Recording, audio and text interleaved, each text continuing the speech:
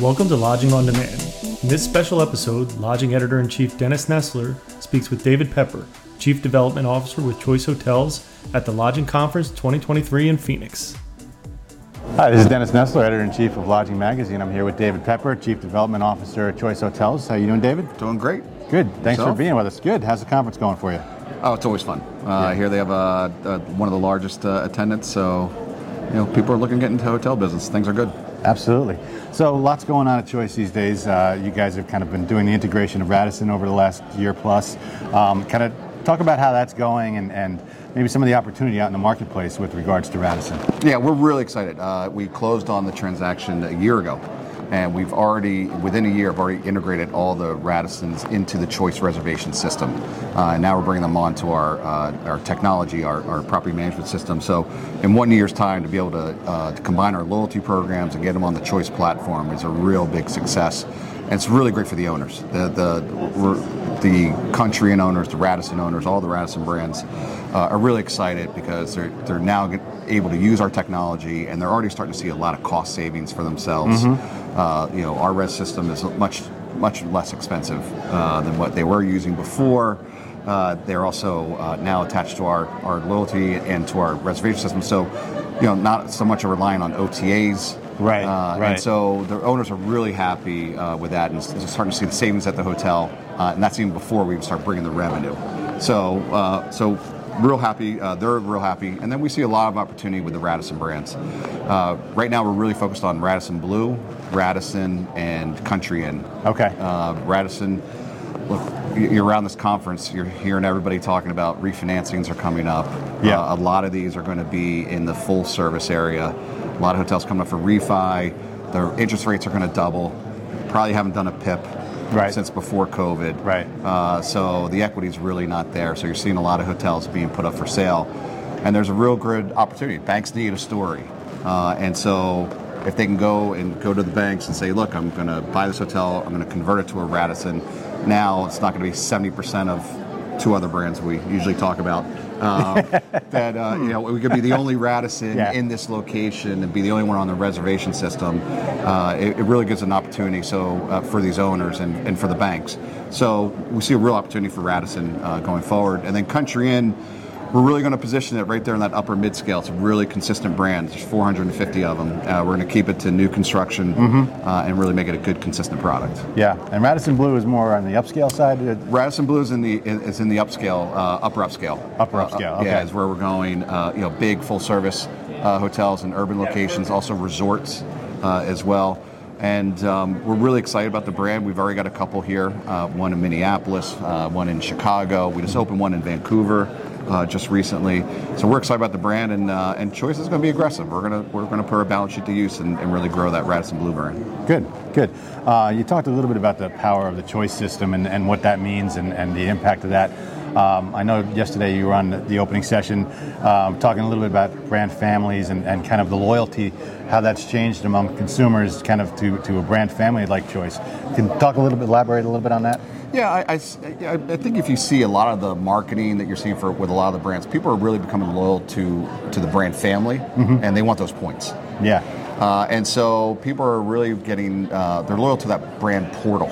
Right. I kind of call it, where I as a leisure traveler, and I know exactly what I'm going to get with the Choice and the Choice brands. I know what kind of rates I'm going to pay. I know I'm going to get my points. And I think you're seeing that in the industry. You're seeing a lot of the other brands as well.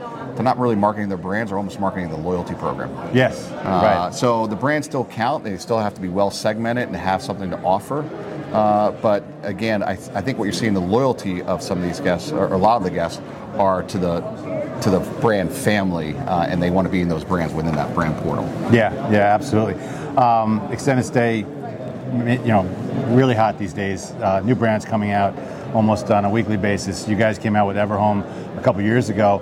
How's that gone? How is the pipeline building up? And talk a little bit about the progress. So, do we get credit for we were the first? If you want to take credit, sure. Okay. Yeah, we'll give you that. Obviously, follow the money, right? Extended stay has proved itself through a pandemic that this is a very hot market, especially with what housing costs are today. extended stay hotels are working fantastically well. Our WoodSpring brand, which we purchased a couple years ago, the entire brand runs 80% occupancy with on average, and then on average a 60% GOP. So it's a really great value proposition and a return on investment proposition for developers. Yeah. So that's where all the money's going, right? Yeah. And that's why people are starting these brands. But just because you start a brand doesn't mean it is a brand. We need to have all the systems in place, and Choice really has it down. We feel like we're the leaders in the extended stay. We've got the dedicated reservation system. We've got the dedicated global salespeople from room nights. We know not to add certain costs, it really is keeping that GOP line very high. So you can't add costs, you can't add people. The great thing about extended stay, like a WoodSpring, 6.5 FTEs. Employees in a hotel. Right, low operating overhead. Yeah. So that's why you're seeing a lot of the money go into extended stay, and then really no one's. So we feel like we're the kings of, especially economy extended stay with WoodSpring. We launched Everhome before the pandemic started because we really saw that there was a mid-scale true extended stay. There's a lot of mid-scale extended stay hotels, but they're not run like extended stay. Right. They're a lot of transient business. So we think we've got the model down.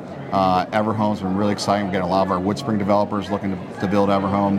We've already got 10 under construction. We've got another 30 that are going to go under construction next year. Mm-hmm. So we see a lot of legs with that brand as well. Yeah.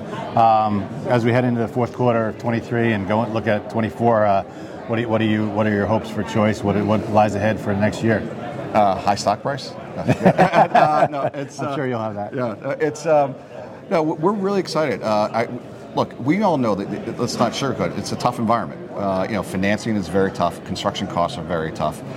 Supply growth is probably going to be 1 to 1.5% next year. So luckily, Choice can pivot very quickly. We have conversion brands as well. Mm-hmm. So we're seeing a lot of conversion activity. We were up about 20% in conversions this year versus last year. So we're seeing a lot of opportunity for us. We're starting to see some segments starting to soften a bit. So people start looking at what brand they have.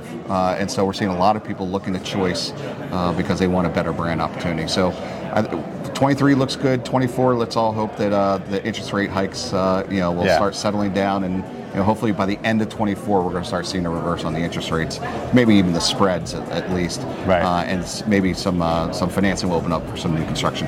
That would be great. Thanks for your time, David. I appreciate it. Have a good time. All right. Thank you for listening to Lodging on Demand. If you want more content like this, subscribe to Lodging Magazine on YouTube. You can also subscribe to Lodging on Demand wherever you get your podcasts. For news and updates, follow @Lodging Magazine on Twitter, Facebook, Instagram, or LinkedIn, or visit us at lodgingmagazine.com.